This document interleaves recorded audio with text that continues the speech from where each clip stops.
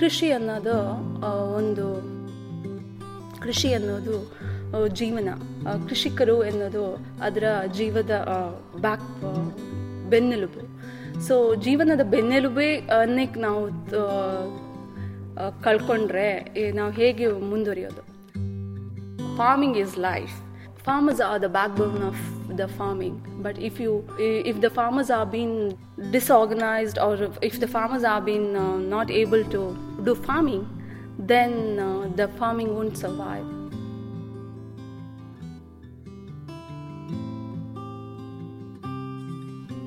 Ashwini Shanikodi, who we'll be hearing from later in the show, when she tells us about the work she's doing to tackle social problems in farming communities in India and of her experience of moving to the UK.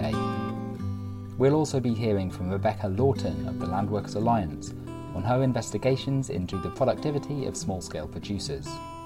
And we get stuck into no-dig experiments with Charles Dowding, learning about soil biology and the intriguing results from his latest forking trials.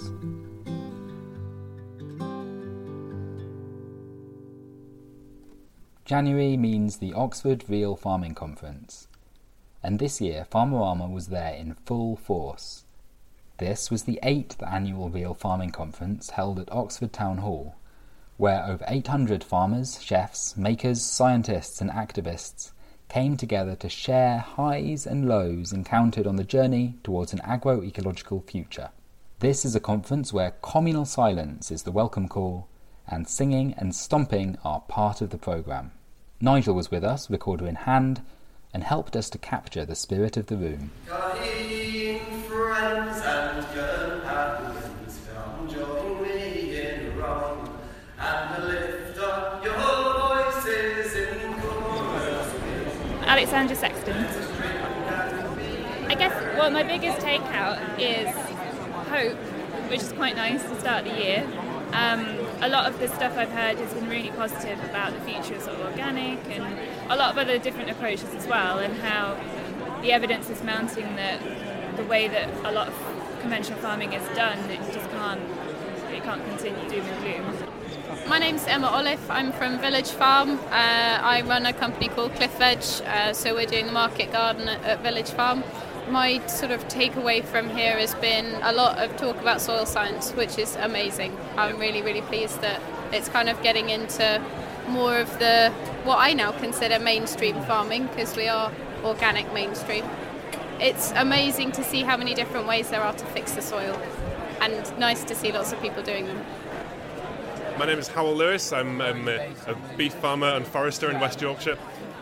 My biggest takeaway from the conference is being very inspired by other farmers telling their stories of how they're making their farms work in a sustainable and viable way. Hi, I'm Rebecca, aka the Wild Shepherd from Village Farm. It's my first year at Oxford. I've really enjoyed it. There needs to be more talks about sheep. Yeah, I agree. But it's so lovely to meet the sustainable community.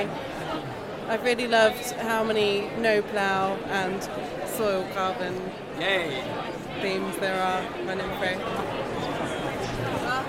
I'm Peter Kindersley. Right. And we run the Sheep Drove Trust, and it's just wonderful to see us now twice as big as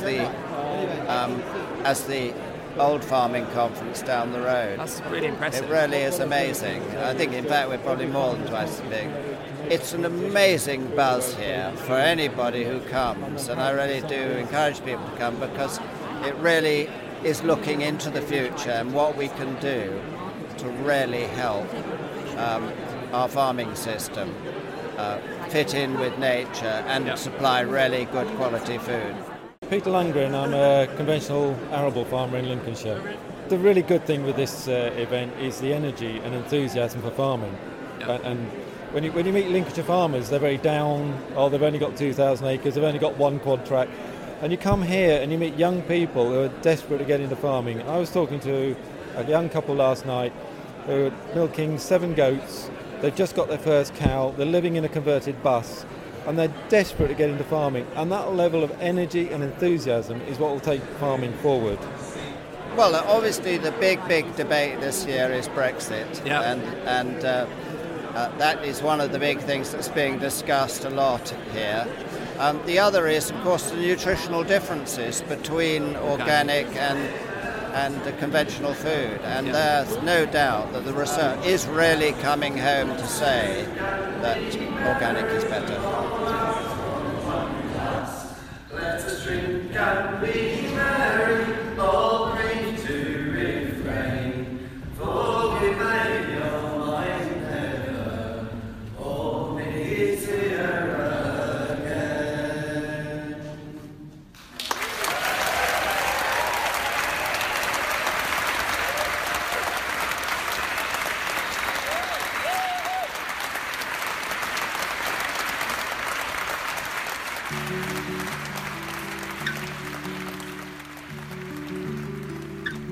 Abby's not here today in person. She's back on her family's farm in Chile. Nevertheless, here she is with some thoughts from the conference she sent over. It's a very precarious and sad time here in Chile right now. I'm stuck inside as the smoke is too thick to go outside. There are over 100 fires burning as we speak, and only a few of them are under control. The fire is literally less than a kilometre away right now, and all I can see is smoke pouring over the hill where we live. It's been like this for over 7 days now, and more fires are started each day in new locations. It's chaos and camaraderie on the ground, as people are coming to help, but the volunteer firemen are speeding around, saving one person to the next. No one is even trying to save the forests any longer. We evacuated our farm a few days ago as a new fire was started in the pine forest in front and the flames licked towards us. We're all safe, and for now our farm is okay too, although a new fire is passing through as we speak. Living in a deserted, blackened landscape, it becomes ever clearer that we must work together, combining farming, forestry, and native lands to keep our earth a beautiful place. The natural world never stops reminding us that working with the land is a very risky business, something I think the non-farming community don't always understand. Vast tracts of pine forest are tinderboxes that the natural world would never have created.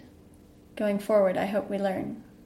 It's been hard to do anything other than track fires, prepare breaks, and help others over the last week, so I hope my thoughts have some consistency this month. Back to the wonderful ORFC.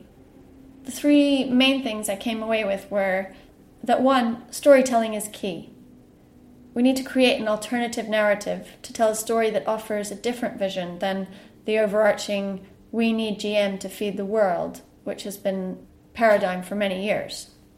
Secondly, the importance of combining modern tools and technology with older farming methods. Joel Salatin calls it new-fashioned farming, where GM and chemical inputs are now old-fashioned. And thirdly, what an opportunity we have right now in the UK to rethink subsidies and farming policy post-Brexit. One of the highlights for us at ORFC in 2016 was Rebecca Lawton, and we were lucky enough to corner her for an interview this time. Rebecca is a long-time organic market gardener in Dorset, as well as campaigns researcher for Landworkers Alliance. She spent the last 2 years researching the productivity of small-scale farms in the UK. She felt that in order to have the government take her seriously and think about how small-scale farms might offer a very valuable contribution to agriculture, she needed to provide some real data. Anecdotal evidence was not enough, and so the Master of Scale report came into being.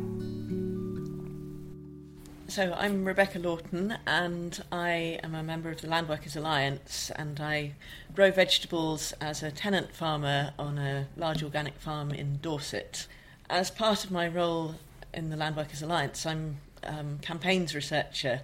I started the A Matter of Scale project, which I aimed to find out about how productive small-scale farms are in relation to large-scale farms, and to find out generally a bit more about the small-scale farming sector in the UK. And I wanted to do this to actually find out whether claims that small farms are more productive than large farms were actually accurate. There are a lot of claims that are going about both ways. The government sees small farms as being hobby farms, or at best niche farms producing luxury value-added foods, whereas a lot of small farmers are saying, well, actually, we can provide significant amounts of food to feed the UK population, and we can be more productive than larger farms. So I really wanted to find out what the truth is, whether small farms are more productive than large farms or whether they're not. And I managed to get about 70 respondents to the online surveys that we conducted, which is actually a very, very small sample when you consider that there are 98,000 farms of 20 hectares and less in the UK. The dominant enterprises were vegetable production, followed by fruit production and poultry production, but vegetable production was by far and away the most frequent enterprise. And really, the only data set which I feel it's legitimate to draw many conclusions from is the vegetable data, because the others are just too small and too patchy and too diverse to draw any conclusions from. There were some very, very productive farms, but then there were quite a lot that were below average in the data set. When you looked at the median and compared it to organic farms and then to standard organic data for non-organic farms, the medians actually compared quite well both with the standard organic data and with the non-organic data, particularly for crops such as broad beans, salad and other leafy vegetables, the ones that require a high labour input, which is perhaps not that surprising, but it was good to actually see the figures support the fact that small farms that are producing labour-intensive vegetable crops can actually be highly productive. I mean, other crops such as potatoes, onions, carrots, and even things like squash didn't compare so well. The ones that use quite a lot of machinery and you don't need so much hand labour for. But I mean, they were about the same rather than a lot less. Or, well, potatoes and carrots and onions were actually, they were lower. But I think what the results point to is that there's a productivity advantage for small farms producing certain categories of produce. And as we're coming into an era where potentially we might have higher prices of fresh produce if it's being an import from Europe, I think there's potential to be really increasing domestic productivity of fresh produce using small farms at the same time as creating some really good employment for young people on farms.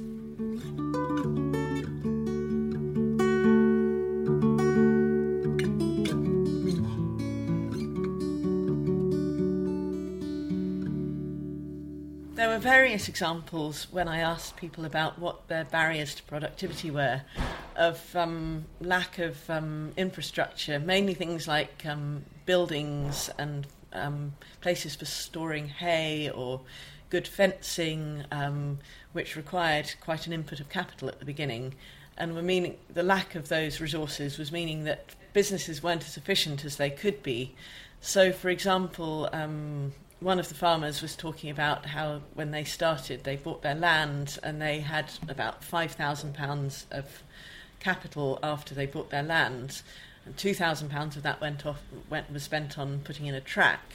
So for years and years, they've had to do things like storing their hay under tarpaulins or using electric fencing, which, although it can be effective, sometimes it's not so effective and animals escape.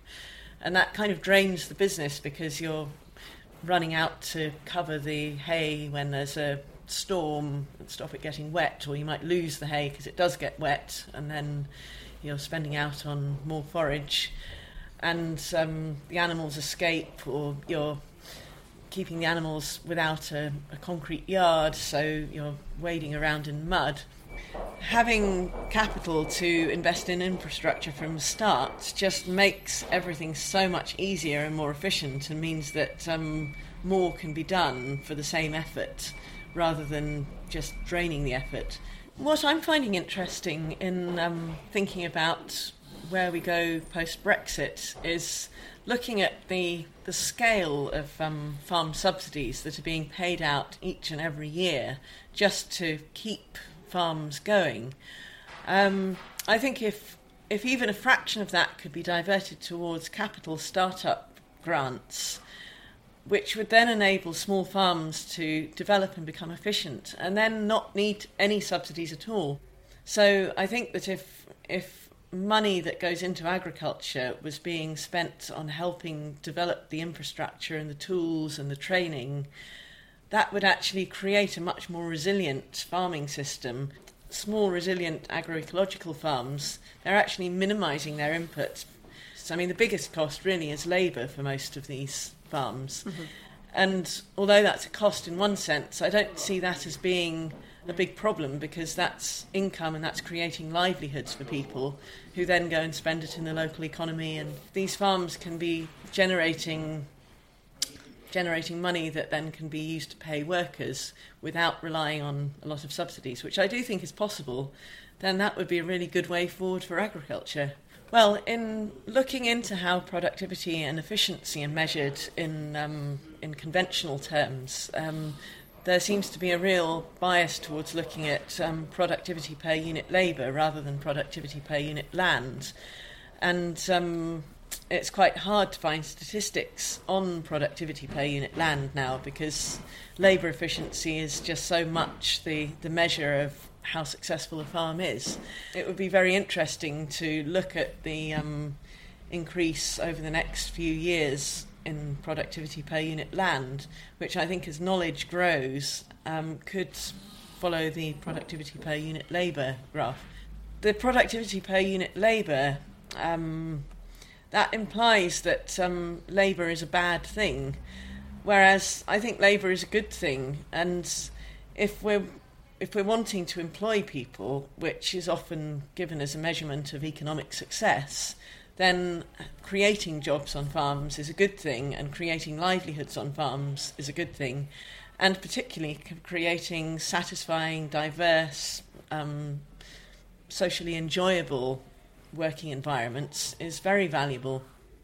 I suppose the one thing that's really come out of this is, for me, is that there's a real need for the small-scale agroecological farming movement to be creating more data, to be keeping better records, because I think that the government, if we're going to change policy to make it more supportive of what we're trying to do, I think we can't expect the government to just see that we're offering environmental benefits and social benefits. The government has really got to see convincing figures for how economically viable small farms can be, and also how productive small farms can be. The argument that's always used against particularly organic farming, but also small-scale farming, is, well, we need to feed the world and we've got to produce enough food to feed the world. Now, that can be unpicked in many ways. I mean, you can criticise that because you can say, well, a lot of food is wasted. But ultimately, I think we've got to be able to show that small farms can provide significant amounts of food, and maybe even more food, if the right training and the right security of land tenure and infrastructure is available. So I think it's essential that we're producing enough data. And for that, I think that we need to be creating comparable forms of data collection, and also really easy to use record-keeping methods for all farmers to be using, because farmers are busy people and it's hard to encourage people to keep data. And a lot of people have gone into farming because they're not so interested in figures and record keeping and economics. They want to get out there and be working on the land. But making it easy and appealing and offering incentives is really important.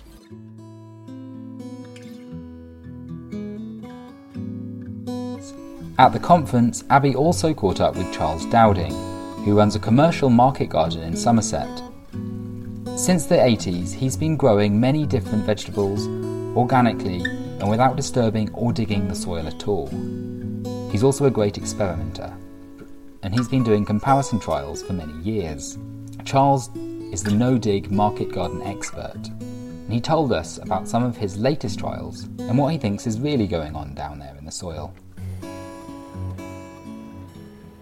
I'm Charles Dowding from Somerset, southwest UK, and I'm a market gardener, vegetable grower primarily, and always organic. And in fact, in the 1980s, that was the starring role part, if you like, of my growing, because people were fascinated.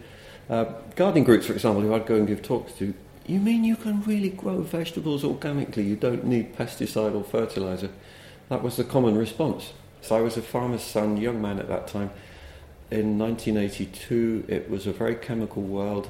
Fertiliser and insecticides were predominant. They were bringing in the warble fly spray, for example. In fact, my brother got poisoned by organophosphates in the 80s. It was just everywhere, and I was seen as very odd for being organic. Now, organic is seen as at least possible. By most people, I think. It's more a question of whether they want to do it. But in the 1980s, I was also no-dig. The interest in soil is quite a recent thing. You know, I've been a member of the Soil Association since 1981. Even they only recently started talking about soil, but it's only recently that soil has become a topic of interest to many people, and that has led to much more interest in no-dig or no-till. Just to clarify the terms, no-dig is more the British gardening word, and I think in America it's more no-till and farming is no-till, but it's the same thing of not disturbing or disturbing the soil as little as possible. And it's about feeding soil. Initially I started with a rotavator, I have to admit. Because it was the only tool I had, is rotavating my father's pasture land. I rotavated 1.5 acres, and actually then I shaped up beds. I really like raised beds. So with a spade I took soil out of paths, put it onto beds, and I had my raised beds there. So the question then is, how do you go from that if you're going to do any kind of cultivation without losing your beds? If I'd rotavated again, it would have all gone flat, and I'd have lost all that precious time I'd put into making these lovely beds. And so I started looking into whether, do I need to cultivate? It's like, perhaps I don't actually. And I found a book by Ruth Stout, an American gardener, who was using her husband, a farmer, spoiled hay as a mulch. And she found that everything grew fine doing that, so why not just feed the soil with hay? Her reasoning was the cow hadn't eaten the hay, so the goodness is still in there. And I just put it straight on the ground, and that's feeding my plants through feeding the soil. And so I actually bought some old hay at first, and I thought I'll try that, mulch my beds with old hay, like she does. And then, the following spring, so many of my plantings were eaten by slugs. Where she's from, Midwest USA, continental dry climate, they don't have slugs. So that taught me the dangers of taking methods from one part of the world and bringing them into a different area. So you've got to always, if you're taking things off the internet particularly, it's not always said where they're coming from. So be very careful to make sure it's applicable to your condition. And in my work now, I'm using compost as the mulch, because that does not encourage slugs. So, if you could say I'm doing the same as Ruth Stout. She was mulching with hay, I'm mulching with compost. You're feeding soil, all your plants benefit in a very simple way. You're getting high yields for low input of time, because that's the other brilliant thing about no-dig, less weeds. In growing nowadays, costs are the killer, if you like. If you don't keep your costs down, you will not survive as a grower, or as a farmer really. So if you look at many growing operations, it's one of the main costs is time spent weeding.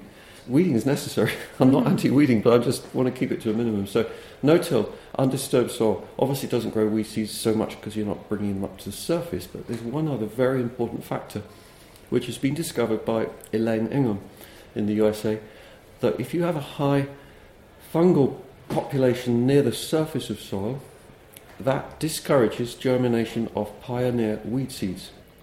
Now, this is a really important piece of knowledge, and it's explains for me something I've always noticed, why my gardens grow so few weeds. And, it's like there's more going on here than just the fact that I'm not bringing out weed seeds. For me, it's always felt something like the soil is happy. Why does soil grow weeds in the first place? Weeds often are a response to cultivation, and it's soil recovering itself. And if you then think of the meaning of that word recover, it does have that other meaning. We need to recover if we've got an injury, and that's how I see it when soil is disturbed. over-disturbed particularly, it's injured and so it recovers with weeds. Even if some weed seeds are there, they're less inclined to germinate. The soil feels happier.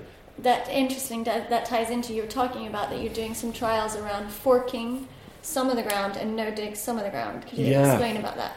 Absolutely. I'm doing 2 separate trials actually, well, more than that. But the 2 main ones I'm doing dig no dig, and on the original dig no dig, which is now in its 10th year, and I turn over the soil and incorporate manure in trenches, traditional single digging.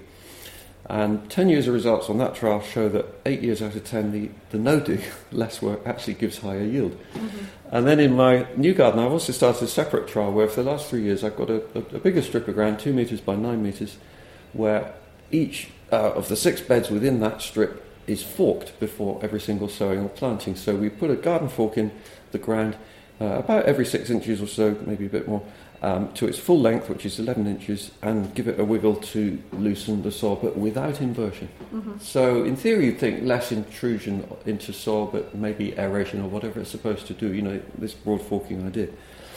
And then next to that, similar strip, 2 metres by 9 metres, no dig, so basically no disturbance whatsoever, and the same amount of compost goes on top of each of these strips of ground. So again, it's slightly different to my other dig no dig where the dug bed, the soil is being incorporated. So 3 years results in each of the 3 years, again the no dig is ahead in terms of harvest. So we grow the same vegetables in each of the strips, and I record all the harvests, which it takes a bit of time, but it's actually a really enjoyable job because it's fascinating. Even apart from the fact I've got the trial results side by side, I'm also getting total yield figures which are getting more and more impressive as well. So it's a very nice body of evidence to have.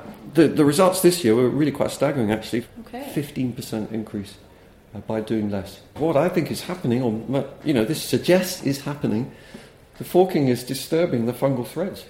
If you think about it, well, that does make sense. Mm-hmm. So that any kind of intrusion into the soil that we do, I think particularly with iron tools as well, this goes back to Victor Schauberger's work in Austria 100 years ago, where he invented copper tools and discovered that you got much higher yields of wheat from using his famous copper plough than you did from using an iron plough, for example. What's all that about? But, I think that there could be an element of that as well, but for me, the big one is soil life. I think that's the thing that we need to both protect and encourage for our businesses to be really successful and profitable, and for us to spend less time doing it as well, because it does seem that healthy soil with vibrant soil life across this whole spectrum, diverse soil life, is going to give you high yields for less input of time. Feeding the soil on the surface, which is nature's way, naturally all organic matter lands on the surface, and then nature is equipped, it has equipped itself, the soil, with all these organisms that can take this matter in, process it and turn it into plant food. And working with those processes, I think, is very exciting for farmers and growers. Abby talking to Charles Dowding. If you're interested in learning more, Charles runs courses on his farm. And I really think there's so much to learn if you've got the time to spend a day with him down there. He's also got a new garden diary out. So if you want to know a little bit more, take a look at charlesdowding.co.uk.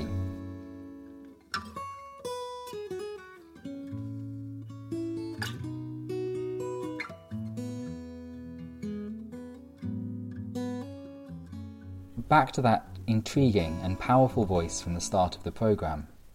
It belongs to Ashwini Shanikodi, who's recently left her family farm in India to join her partner in the UK. Here she speaks to Darla Eno for Farmerama about her work in community development, the role of women in Indian agriculture, and the calling back to her home. Also about the power of street play as a tool for civic engagement. Performances acted out on the streets in local languages in order to describe ideas, concepts, and ways of understanding the world to people within local communities. And apologies for the small amount of machine noise in this recording. My name is Ashwini Shanikodi. I'm from India. I'm born and brought up in an agricultural farm. I sometimes feel very guilt about the family farm is there. And I'm here. I have to go back. That feeling is still there. Over the time, I observed that how the farming transition is happening. What happened was that when I was growing up, there was this disconnection from the farm. I myself went through that stage because you've been always told that, okay, let's go work in the farm, because it's something was imposed rather than came for me when I was kid. But over the time, when I started going for college, that's when I observed that there are other social problems which are not being discussed. We saw that there is alcoholism, there is financial problems where there are problems with abuses, different kinds of abuses, and people were not aware about a lot of issues relating to, within agriculture, maybe relating to industrial farming, the traditional farming, and street play is an approach to convey the message to the people. So what we done was that I asked the college students to come join me, and we trained them in a local language, that is Kannada, to speak with the local people and to convey what is happening, what is organic farming, who are the actors are in it, what happens when you call yourself as an organic farmer, because many people won't read. How many people will read? I will read only which is required for me. But I feel always that visual media, which is more effective rather than documents, because that's where you express yourself. So there is still a connection. If I go back, people will recognize me. It made a lot of changes because it's not only me. Many people are doing street play in India, across India. When it comes to, if you are introducing any project, if you look at social media, if you look at internet also, you will find clips, stories about how street plays are being used. As a community, you are part of that one community. If I'm taking Oxford as a community whole example, each and every activity which is happening within Oxford becomes part of it. So if you tell that, okay, I have work but in my agricultural land and I'm not able to become part of the community, then you are actually going away from the reality what is happening within your community. Yesterday they were talking about there is a lot of education, information is available, but it is not available. It's not available in the mainstream. It's available if I am connected to you, I may get.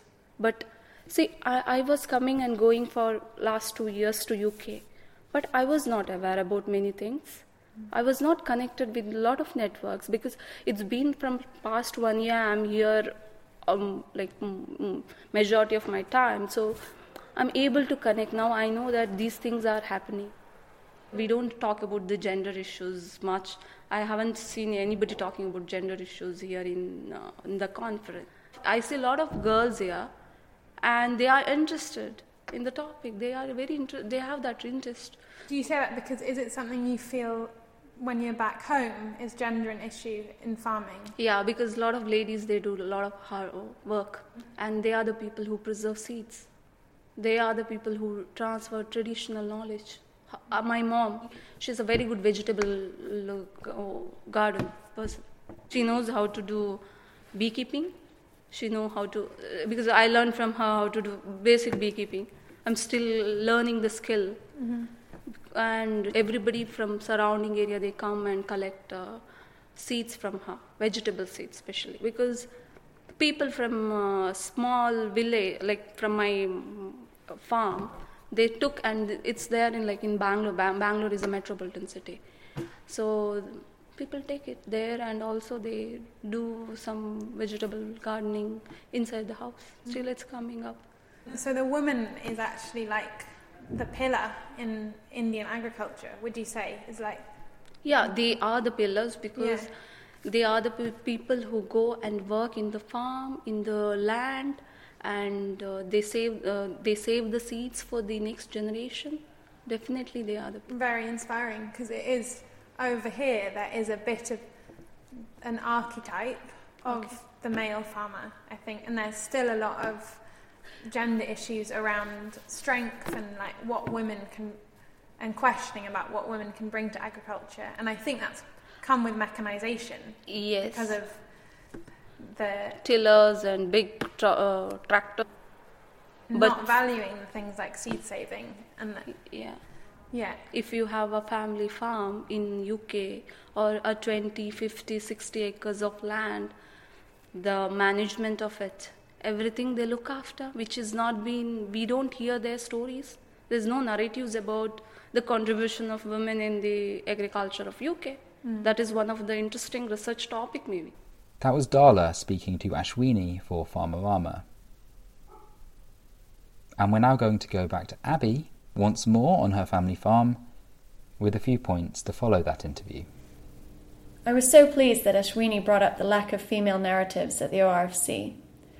Although the crowd in the room was quite well mixed, I too never once heard gender brought up. In the storytelling session, 2 men spoke, and I didn't hear them speak about a single story that involved a female farmer. I'm ashamed to say that for some reason I felt too scared to get up and say anything about it, like we had much more pressing issues to worry about. But after much reflection, I think biodiversity in the environment must be reflected in the narratives we tell. After all, we are part of this environment. So not only do we need more female narratives, but those of people from different backgrounds, religions, and so on. If the farming community is going to generate a positive environment, we must reflect that in our worldview and the voices we share. ORFC was a huge success this year. I had a great time. And going forward, something we would like to see more of is workshops. For example, people could learn how to tell their story, not just hear from someone who has been successful telling their story, and things like that.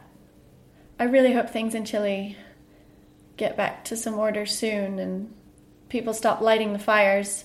You can follow what's going on our Twitter @VitaCycle. We live in a crazy world.